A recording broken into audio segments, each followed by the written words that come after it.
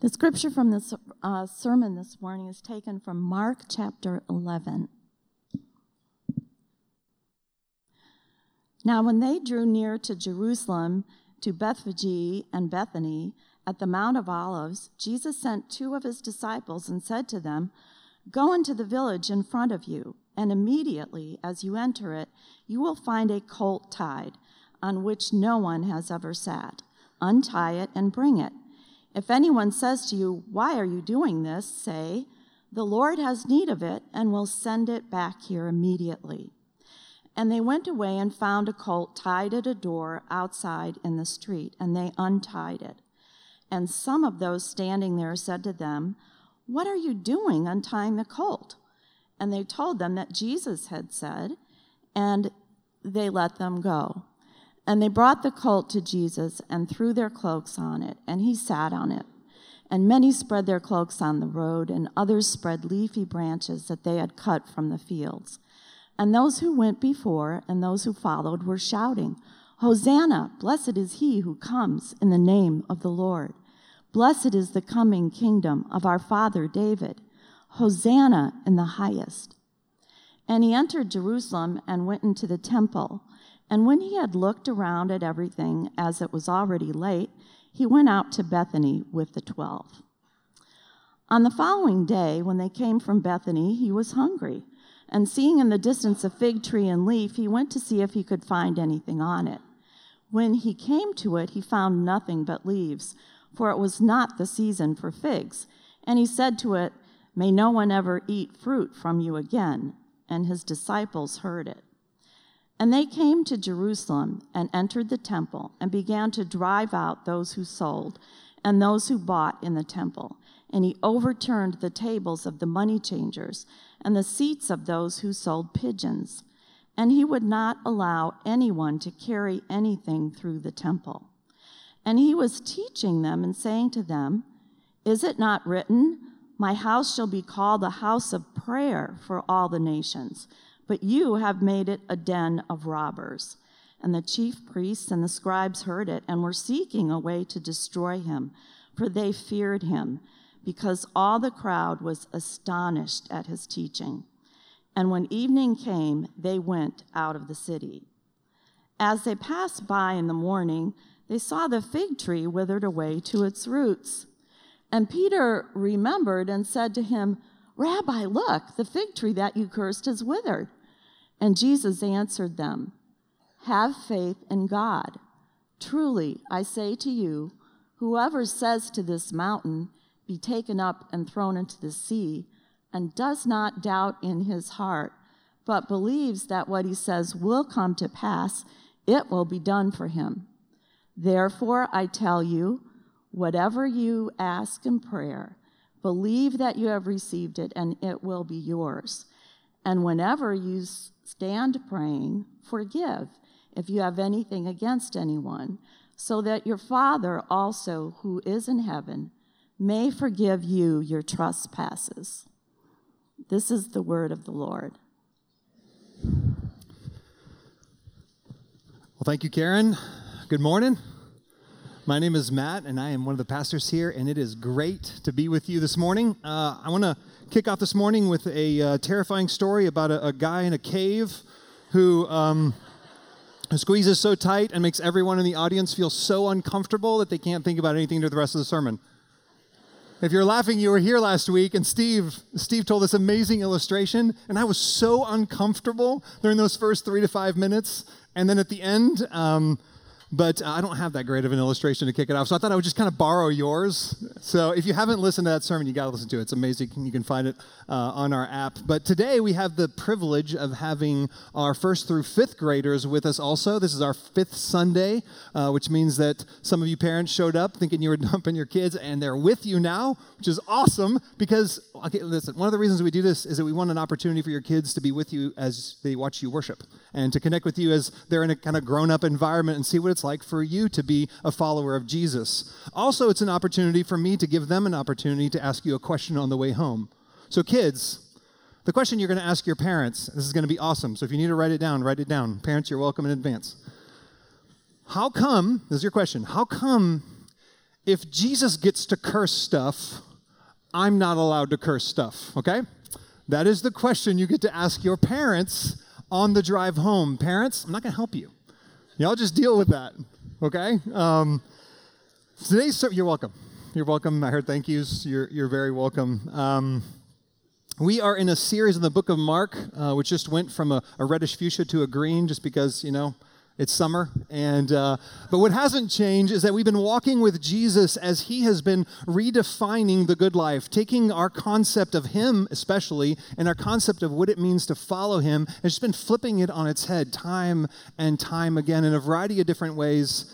And we get to see that again today. So if you've shown up today and you're not really sure exactly like what you think about Jesus or how he plays out in your context or in your life, or you're still kind of trying to discover that, just know that Jesus has a way of, whether you've been a Christian a long time and you've read your Bible, or whether or not this is your first time experiencing him, of flipping the things you would think he's like, the things you think he might be about on their heads. And boy, he does that today in kind of three scenes, three back-to-back moments on the final week of his life.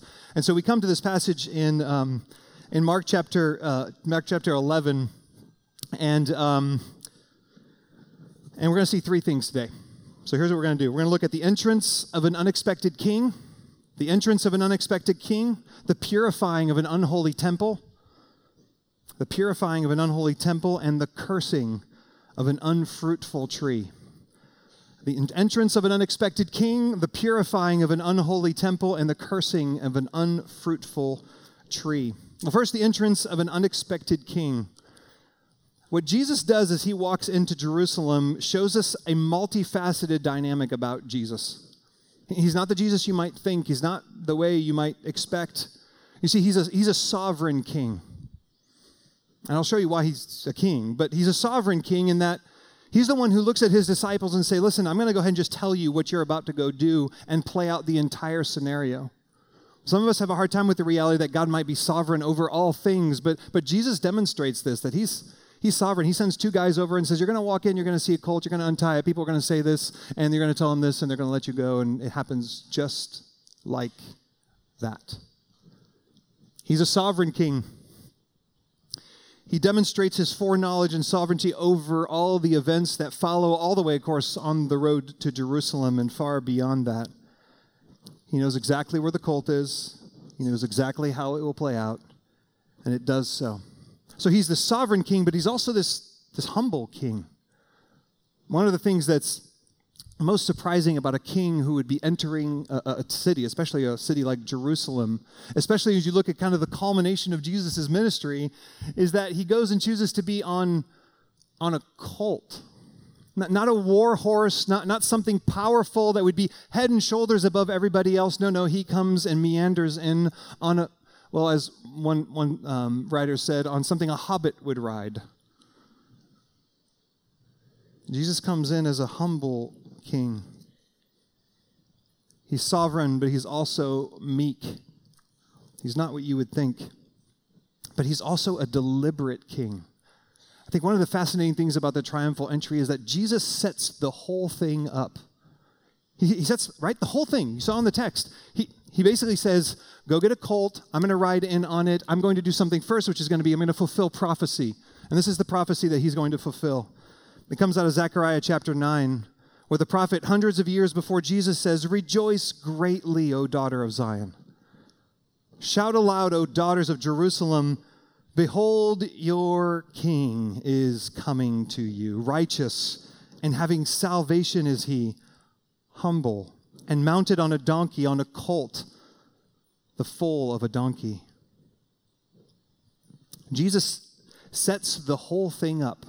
The entire triumphal entry. He lets the praises happen. Think about that. In this triumphal entry, in this moment where people are starting to shout and praise and say Hosanna, he lets it happen.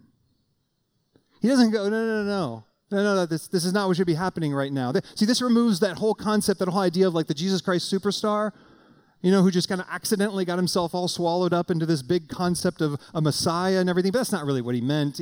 He's just a good teacher who wanted good things for people, and that's just common practice now, right? Jesus was a good teacher, but whoa. He's not claiming anything crazy like being, I don't know, God himself. But he is. He's setting up the whole moment not just to fulfill a prophecy which speaks of the coming Messiah that everybody understood was the coming of the Messiah, but he also finds himself receiving the praise. He lets it happen. He lets all this fanfare happen around him. It's as though he's saying, if you will see me, if you will really look, if you will accept me as I am, then you will receive me as your king coming to you, and I am righteous, and I come with salvation with me, and yet I am humble. He's a humble king, and he's deliberate. And so what we see is we see people responding to him. They're not responding to him in that moment necessarily. These are people who probably saw that Lazarus got raised from the dead months ago, or they've been hearing about his miracles, and a whole throng of people are heading into Jerusalem. Thousands upon thousands are heading into Jerusalem. And so what happens is his disciples, his close ones, throw their cloaks on the back of the donkey, but then there's just a bunch of people that are just shouting, Hosanna, blessed is he who comes in the name of the Lord. Blessed is the kingdom of our father David. We have to be careful in this moment. A lot of that's out of Psalm 118. You have to be careful in this moment not to ascribe something with our 21st century Christian eyes to something that may not and probably wasn't going on. When I was a little kid, I thought all the Christians were excited to help Jesus get into Jerusalem, but that's not what's going on here. These are people that are excited, and some of them are seeing him as some form of a liberator, and they're screaming, Hosanna, please save us now. That's what Hosanna means. Save us now, please save. And maybe some of those are saying, I don't know, he seems special. Maybe maybe there is some kind of liberation coming. Maybe the Romans through him are going to be edged out. Maybe he's going to bring back some of the great kingdom of our father David. But no concept of what that might really look like. And so they're just kind of broadly praising God and excited to be about and around this really important person. And we see his disciples kind of getting who he is, but candidly, kind of not simultaneously all the way up to his death. One of the other gospels says that it wasn't until after that the disciples were like, oh, I see what was going on there. And so what we see is this Jesus who is coming into a city with this throng of people acclaiming things, and then suddenly it just stops. He goes from being a triumphal entry to an abandoned king. It says that he arrives inside the city and it just dissipates. He goes to the temple, it appears just by himself with his disciples, and super anticlimactic. Doesn't it seem like this is the moment we're finally at the spot where Jesus is going to be acclaimed as Messiah? Finally, he's going to take the rightful place, and it just peters out. Full of sound and fury, signifying nothing. Wildly anticlimactic. And so Jesus walks in, he takes a look around the temple. Mark says it was late, and so he and just the 12, head back to Bethany for the night. I think from this section, there's probably one key thing I think that I want to just pull out and point out. One of the commentators, Edwards, says, Mark is warning in this passage against enthusiasm. Mark is warning against mistaking enthusiasm for faith and popularity for discipleship. So I think the question that is asked by this moment, this triumphal entry, this acclaim, is what kind of Jesus are you following? Who is the Jesus that you're following or claiming to follow or wrestling to follow? Who is he? What is he really like? Is he the real thing? Is he both humble and sovereign? Is he purposeful in how he activates all the means of redemption, both in his life but ultimately in yours? But maybe more practically are we willing to identify with Jesus? To be connected with Jesus all the way through. All the way through.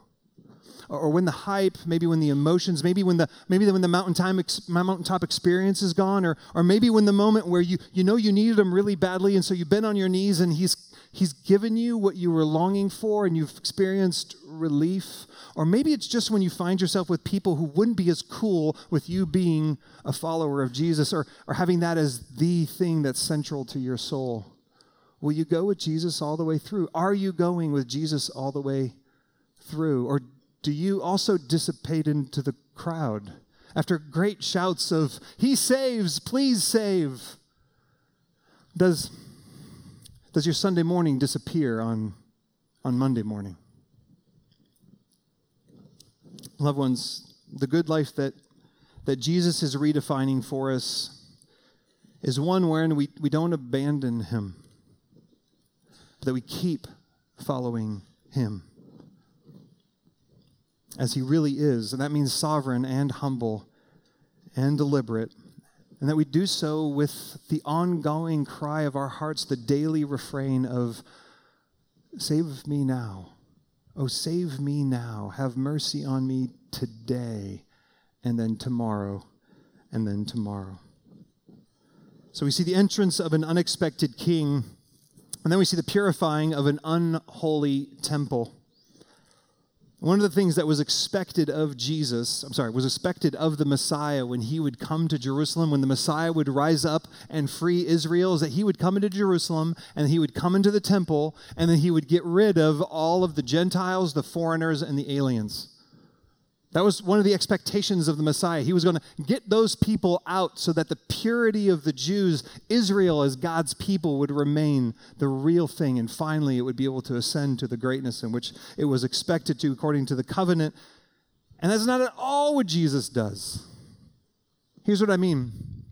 You see in the passage that you've got this cacophony of noise and things going on in the middle of the temple, right? Jesus comes and he says he flips the tables. And why is he having to do that? Well, the reason he's having to do that is because the money changers, those who are selling animals, are in the court of the Gentiles. Now, the court of the Gentiles is huge. It's the largest section of the temple, and it's the place where everyone started just doing bartering. It's where the entire sacrificial system, when it comes to, well, the money, that is, took place.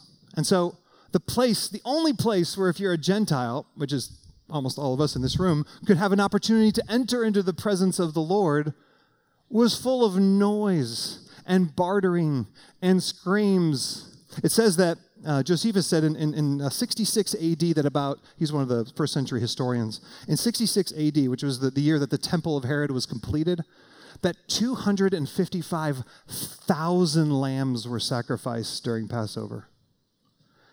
That's a lot of lambs, for those of you who are not familiar with lambs. That means that 255,000 lambs are moving in and out. And where are they moving in and out of? Where are they being bought and sold? Where's there the bartering over, my currency change for the temple coin, which of course is wildly inflated so that the priests could put money in their pockets, is covered with thousands upon thousands of pigeons. And Jesus walks in and he says, the very place in which you think I'm supposed to come as the Messiah and move the Gentiles out, I come to actually protect, to make a place not against, but a place for the Gentiles, for, as he says, all nations. He comes to protect.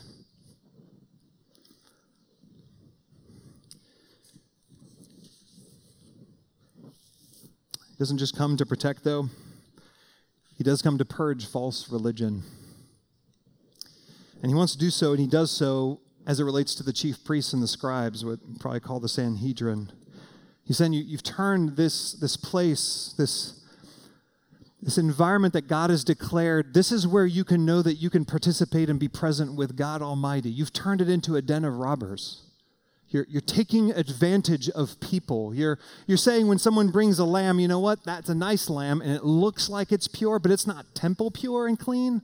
And so we'll trade you. You give us your lamb, and then we'll upsell you for just $19.99. We'll upsell you another lamb. Oh, I'm sorry, you're coming with the wrong currency. So now you need to go and get money changed so you can use temple coins, because only temple coins can buy a lamb for sacrifice. Everybody knows that, of course.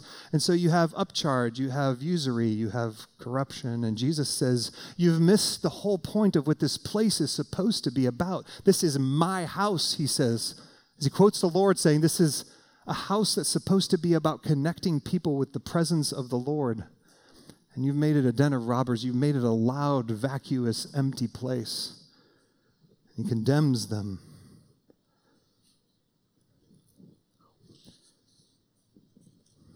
What we see is that Jesus is willing to fight them for them. He's willing to take them on for their sake. That he's willing to mess up their systems of self-salvation. Think about that. You got a money changer who's making money, pocketing money in the temple courts for the Passover. How is he there so that he can possibly be experiencing the grace of God through the sacrifice that will be made on his behalf? That a substitution will take place between him and the lamb, that God has said that'll do it? No, he's saving himself by putting money in his pocket. He's created an entire other way of making life okay. He's in the temple, but he's lost the purpose of the temple. And so Jesus is purging false religion from the chief priests and the scribes, but that's exactly what he's wanting to do with us. Jesus will fight you for you. It's good news. He will fight you for you. He will mess up your systems of self-salvation so that he can purify and rescue your soul. In other words, Jesus saves us from what we need saving from, not from what we think we need saving from. Jesus saves us from not what we think we need saving from, but what we actually need saving from. And some of us here need saving and rescuing from materialism and an obsession with stuff, just like the money changers and just like the priests. And others of us need to be rescued from a frantic life. We're so distracted. Our life is like the court of the Gentiles with 255,000 lambs going through. Jesus wants to rescue us. Some of us need to be rescued from cycles of addiction and shame. Others of just pretending to be religious, pretending to be spiritual. Others of us are trapped in bitterness and resentment and unforgiveness, and he wants to rescue you from that. Some of us need to be saved from our pride and our superiority and our resentment of another religion, another party, of another gender maybe, of another group, of another race. Jesus wants to rescue us, not from what we think we need rescued from, but from what he knows we need rescue from. And what's fascinating to me is that the response of the scribes is tragic, right? What do they say in verse 18?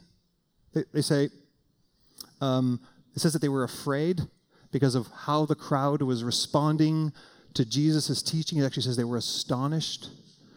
And so the Pharisees are like, no, the scribes are saying, no. We're afraid of him, and so we want to destroy him. And so this is tragic response, right? There's nothing to cheer about here. But what's fascinating is this. It has integrity.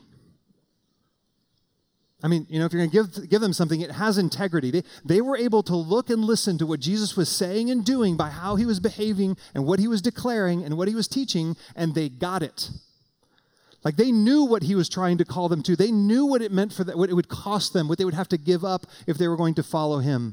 And so they want to kill him. It fits. It matches. And what I wonder is, do we have that kind of integrity? Are we living with that kind of integrity? Pleasant or unpleasant?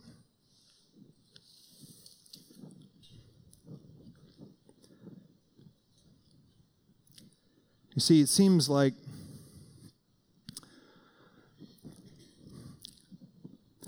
Like we can be comfortable with a level of syncretism in our lives where I have a little bit of Jesus and a little bit of the rest of my life, a little bit of how I want my life to go and do what I want to do, and I kind of throw Jesus on the side. And so I come on a Sunday morning and maybe I hear something in a sermon and Jesus starts speaking to me in the middle of a song or through a reading, and in a way he comes over and he starts just flipping a table over. And all the coins go flying, and it's like, whoa, okay. Jesus seems to be really serious about me becoming a different kind of person, about living a different kind of life. But then Sunday morning becomes Sunday afternoon and Monday morning, and we find ourselves having right-sided our table, and we're stacking our coins again because it's got to work. Because Jesus can't actually be all of my life. And I just want to say,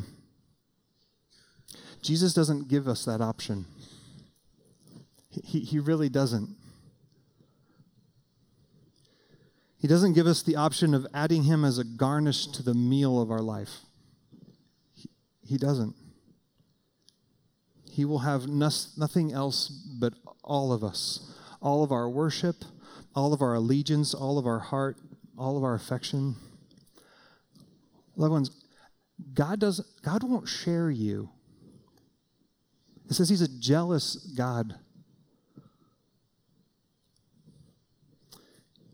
He furiously loves us, and he is more committed to our purity, to our holiness, to us becoming just like Jesus than he is to any of our comfort. Jesus is more committed to your freedom than you are to being free. Which is amazing, right? He's more committed to your freedom than you are. And he will actively move towards you and act upon you and wrestle with you to bring that about. That's furious love.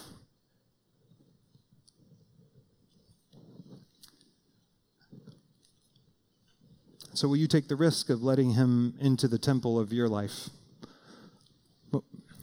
Will you allow him to come in and to flip the tables?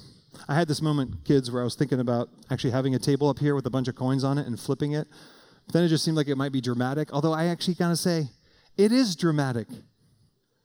I thought, there's something about, you don't want to, put on airs, but, Jesus really flipped tables. That's uncomfortable for some people, that he's that furious about bringing the reality of life and the good life into where people are not alive. He wants to do that in you, and so will you let him? Are you interested in him coming and potentially making a mess? Or, you know what, just a garnish, Lord. You just stay over here. It's so pretty. It's like a flower in the cap, It's just, thank you. I'm so glad. And when I need you, I'll come to you, but will you let him in? Well, Jesus illustrates just how serious he is about the purifying of his holy temple in Jerusalem as he is in bringing purity to us. And he does this through this surprising engagement with a fig tree. And this is one of those fascinating sections of the scriptures. It says in verse 12, on the following day, when they came from Bethany, he was hungry. And seeing in the distance a fig tree in leaf, he went to see if he could find something on it. When he came to it, he found nothing but leaves, for it was not the season of figs. And he said to it, "May no one ever eat fruit from you again." And his disciples heard it. And the next day, on verse 20, as they passed by in the morning, they saw the fig tree withered away to its roots. And Peter, who always says stuff, remembered and said, "Rabbi, look, the fig tree that you cursed has withered." Now, at first glance, it's maybe a troubling picture for you about Jesus, especially if you love trees. Come on, Jesus, what did the tree do to you, right? I mean, there's a real sense of what is happening here? Did Jesus get hangry and go and take it out on a tree? Is that what's happening here? Honestly, this passage has caused trouble for people. People had a hard time with, this is the only, just as a side note, this is the only miracle that Jesus does that involves destruction. Everything else is healing, building up. It's the only one in all of the recorded scriptures about Jesus where he destroys something, where something gets undone. And there's commentators that are like, why couldn't he have just walked up and turned it into, like had a bunch of buds emerge and he could have eaten fig trees? That would have been the miracle. And it's like, because that's not what he was doing. Because you don't get to put Jesus in a box. He's not your personal Jesus. He is King of Kings and Lord of Lords, and he cursed that tree, and it withered to the roots. Now, what's easier to understand is if you understand something about fig trees. This might help you. I'm assuming you don't know anything about fig trees. Maybe you do. Fig trees are usually they're cultivated. That's not the word. The fruit comes off of a fig tree in August through October. So that's when they take it all. And then right after that, before the winter comes, there's these little tiny buds that kind of emerge on the end of the branches. And then winter comes and it just stays that way. Somewhere in about March to beginning of April, there's these tiny little, I think they're called knobs or knops. They're basically tiny little nodules that emerge. They kind of grow, and they swell up. Now, that happens right around towards the beginning of April. At the same time as these little knops emerge, which, by the way, are awesome and can be eaten, and travelers eat them, at the same time, or right after that, leaves start to emerge on the tree. And so what we have to recognize here is if you're someone who sees a tree that has a fig tree and it has leaves on it, you would expect by going to it that you would be able to find branches full of these little, they're called pagim, P-A-G-G-I-M. There'd be pagim everywhere. And Jesus goes for that very reason to this tree. Now, see, doesn't it make more sense? Now, Jesus doesn't go expecting to find full mature figs because, as Mark says, it's not the season for figs yet. But it is the season for these little pagims. And Jesus goes there and he finds none. 0. And Jesus curses the tree. This is why Jesus goes to the fig tree expecting to find figs and finding none. Though it was the season of the figs, though it was the season of the pagims, he expected to experience flourishing. But there was none. And now the whole scene starts to yield the meaning. The tree has all the signs of fruit bearing, but it has no fruit. And the absence of these little pagim means that there will be no actual full fruit. There will be no harvest to be had of figs. This tree, though it looks like it's alive, is actually diseased or probably dying already. It doesn't look like it, though. It's got leaves. Which means that the tree does not have, though it appears to have life, it does not have life. It doesn't have fruit of life, and therefore it cannot manifest real life. And it withers overnight from Jesus' curse. Now, the first application of this particular curse, because really what Jesus is doing is he's living out or acting out a parable right in front of his disciples. It's a living parable. The fig tree is the temple. The fig tree is the temple. And the fruitfulness of the temple has been thwarted. It's been misappropriated. And Jesus casts judgment on the temple. On the temple's appearance to be participating in helping people get connected to the presence of God, but it's not doing that. Not anymore. God's redemptive activity is being thwarted. It's lost the purpose for which it was made. It says that it was withered away to its roots. In the clearing of the temple, what Jesus is doing is something more than just coming in and saying, hey, because it's 35 acres, so let's just be really clear. Jesus did not clear 35 acres worth of animals it just didn't happen. And the next day, when they're standing next to the withered tree, you know what's going on in the court of the Gentiles? The same thing. He didn't undo the practices. He went in there, and in a very clear sense, he proclaimed judgment on an entire system.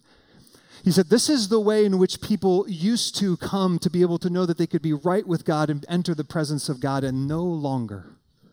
It is no longer the temple because someone greater than the temple is here. There's a true and better temple, and it's me. There's a dissolution of the temple system. Jesus was declaring that the approach to God through the temple, the access to the presence of God, has now been replaced by Jesus himself. That means that approaching the presence of God can be done for everyone. There is no more court of the Gentiles, no more court of women, there is no more court of the Israelites, there is no more court of the priests. In other words, Jesus is saying, it's not the temple system anymore. I am the ultimate object of your faith. So the temple's fruitfulness, I think, is the immediate application, but it's definitely the application of the living parable he gives to them. But that idea of appearance versus reality, pretense versus the substance, I think is an implication that resonates all the way down to us, to you and to me. Where some of us have the appearance of faith. Maybe we're going through religious motions instead of having the substance of it, the fruit of the gospel in us. Our heart isn't changed. We're just bending our behavior to be modified. We have an appearance gospel where we want to look close to God, but not be close to God. I find that one of the most obvious ways in which that manifests, the times I see it most clearly or experience it most clearly, is when I pray out loud with people. I don't know if you pray with family members or with other people or in the church context, but I find that as the way that we pray, the things that we'll ask for and the things we won't ask for, because we're either too good for them or we're too bad for them, that the familiarity or the formality of how we pray to God, the language that we use or it tells something about the way in which we're connected to this. Is there awe or is there humility? Is there intimacy?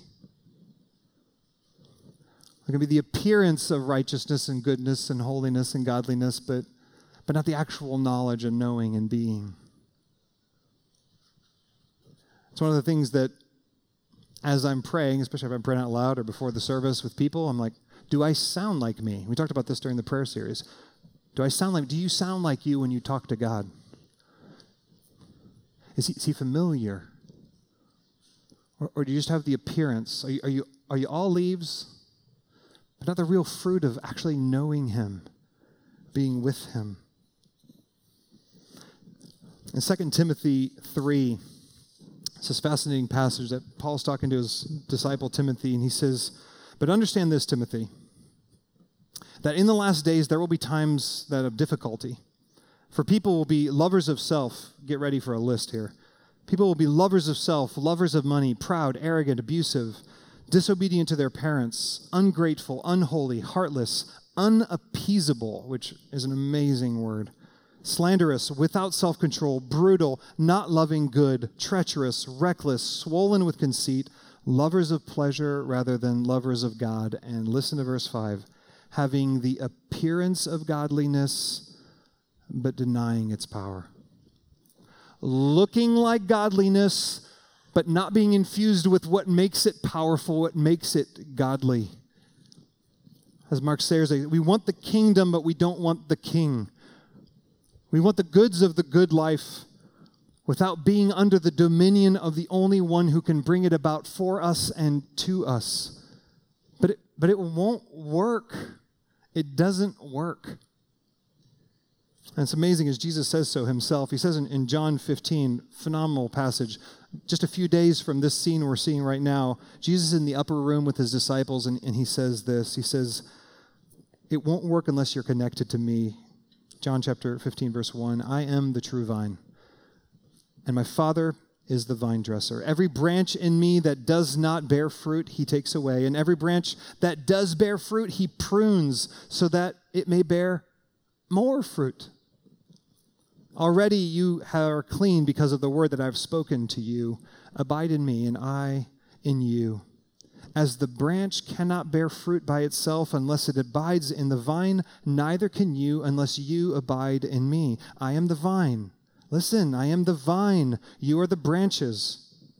Whoever abides in me and I in them, he it is that bears much fruit. For apart from me, you can do nothing. If anyone does not abide in me, this is the warning. This is basically the warning of the curse to the tree. If anyone does not abide in me, he's thrown away like a branch and withers. And the branches are gathered and thrown into the fire and burned because there's nothing left there.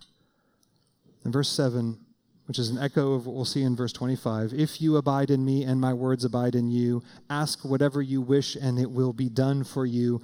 By this my Father is glorified, that you bear much fruit, and so prove to be my disciples. What does it mean to have the substance, to not be leafy, without bearing fruit, without actually, what does it look like? What does it mean? Jesus says, you have to be connected to me. You have to abide, be at rest in me. Find your home in me. What does it look like to be the substance and not the appearance? Jesus gives two examples to his disciples. He said there's two ways in which you can experience, you can manifest, you can show the fruit, the real thing, as you abide in me. And it's become the kind of person who manifests the faith-filled reality of your heart by praying in faith to God, believing that what you ask of him, you will receive. Believing that as you come to God, he will give you according to his perfect will. So are you the kind of person that will go to God? Are you able to take your faith to him and say, Lord, here is where I am, here is what I long for, here is what is needed. Your will be done in me. I'm abiding in you. Now, I'm asking, will you do this? It seems like this is what you long for. A life manifesting a faith-filled, expectant prayer towards God, believing that he hears us and that he is gracious towards us and generous towards us and powerful through us. But that's towards God. And then he says, but by the way, when you stand praying, the way in which fruitfulness is going to manifest itself through you is by being the kind of people who, when you're praying, you forgive. So the faithful prayer towards God, and then there's a faithful, humble, forgiving towards others. You know, I think that's one of probably the greatest marks of what it means to be a Christian is someone who can and will forgive, come what may. Come what may. It's true fruit, the manifestation of the life of God in us.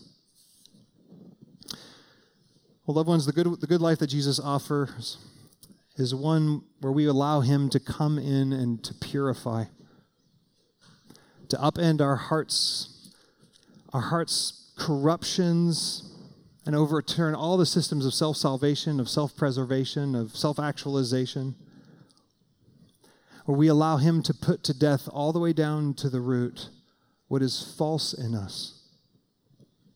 That which has the appearance of something but doesn't have its substance. The good life that Jesus has saved us for is a life of real fruitfulness. Those who abide in me, they bear fruit, Jesus says. That's good news.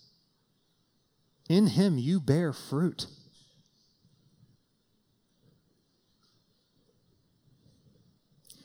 And therefore we have expectant prayer and healing and flourishing relationships. And as that continues to manifest itself more and more in our lives, people notice. They say, you're living a life that's different. You must belong to someone different.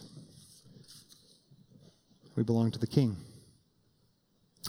Loved ones, on the less than a week from Jesus' triumphal entry, from him cleansing the temple, from him cursing this tree, Jesus will be taken out of Jerusalem, this time not on a donkey, this time And he'll be carrying a cross that's strapped to his back. And he'll be taken out, and he won't be surrounded this time by cries of, Hosanna, save me. He'll say, save yourself. Curses, pummeled jeers of crucify him. And here's the thing. As Jesus hung on the cross, which is the ultimate cursed tree, right? A sign of the King of the Jews hanging above his head, which was true. As he shed his blood and as he breathed his last, he did what 255 million lambs could never do. He opened a permanent pathway into the Holy of Holies. He made a permanent avenue for all of those who would trust in him to be able to walk into the presence of God. As he breathed his last, and as the curtain was torn from top to bottom, the veil that separated man from God, he invited all those that we just read about, those who are lovers of self, lovers of money, the proud, the arrogant, the abusive, the disobedient to parents, all those people, us, you and me, the people that are struggling to actually not be pretending in their faith. He invites us to come to him, to repent, to drop to our knees.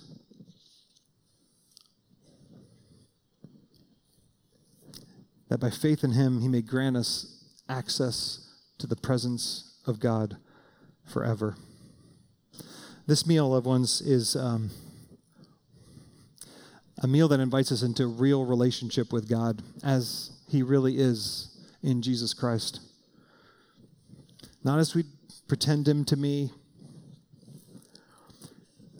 And it's an invitation to come and to receive his life and his death for you.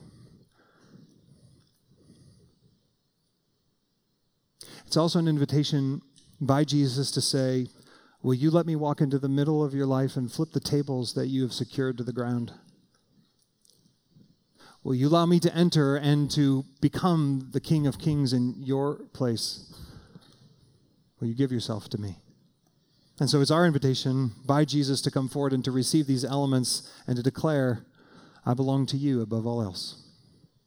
And so as you come and as you receive the body of Christ broken for you and his blood shed for you, receive the grace that comes with it, which invites you to give yourself away to him. And then beyond that, to give yourself away to all the people that God's given to you. That we'd be a forgiving people, that we would be a bold, expectant, prayerful people, and therefore bear much fruit that remains. Let's pray. Father, thank you that because of Christ, we belong to you. You tell us that because of what you've done, we have unfettered access to you now. And so we want to avail ourselves of this amazing privilege. That you have torn the veil, and there is nothing that separates us from you. Your love for us, your desire for us. And so we want to come and we want to receive all of you, and then we want to live out a fruitful, alive, holy, purified life. So would you purify us? Would you make us new? Would you make us people who pray expectantly and forgive graciously, and therefore be salt and light? We pray this to the praise of Christ, our Savior, to the glory of God the Father, in his name. Amen. Well, if you belong to Christ, this is your meal, your opportunity to come and receive grace. So come, receive the body and blood of Christ for you.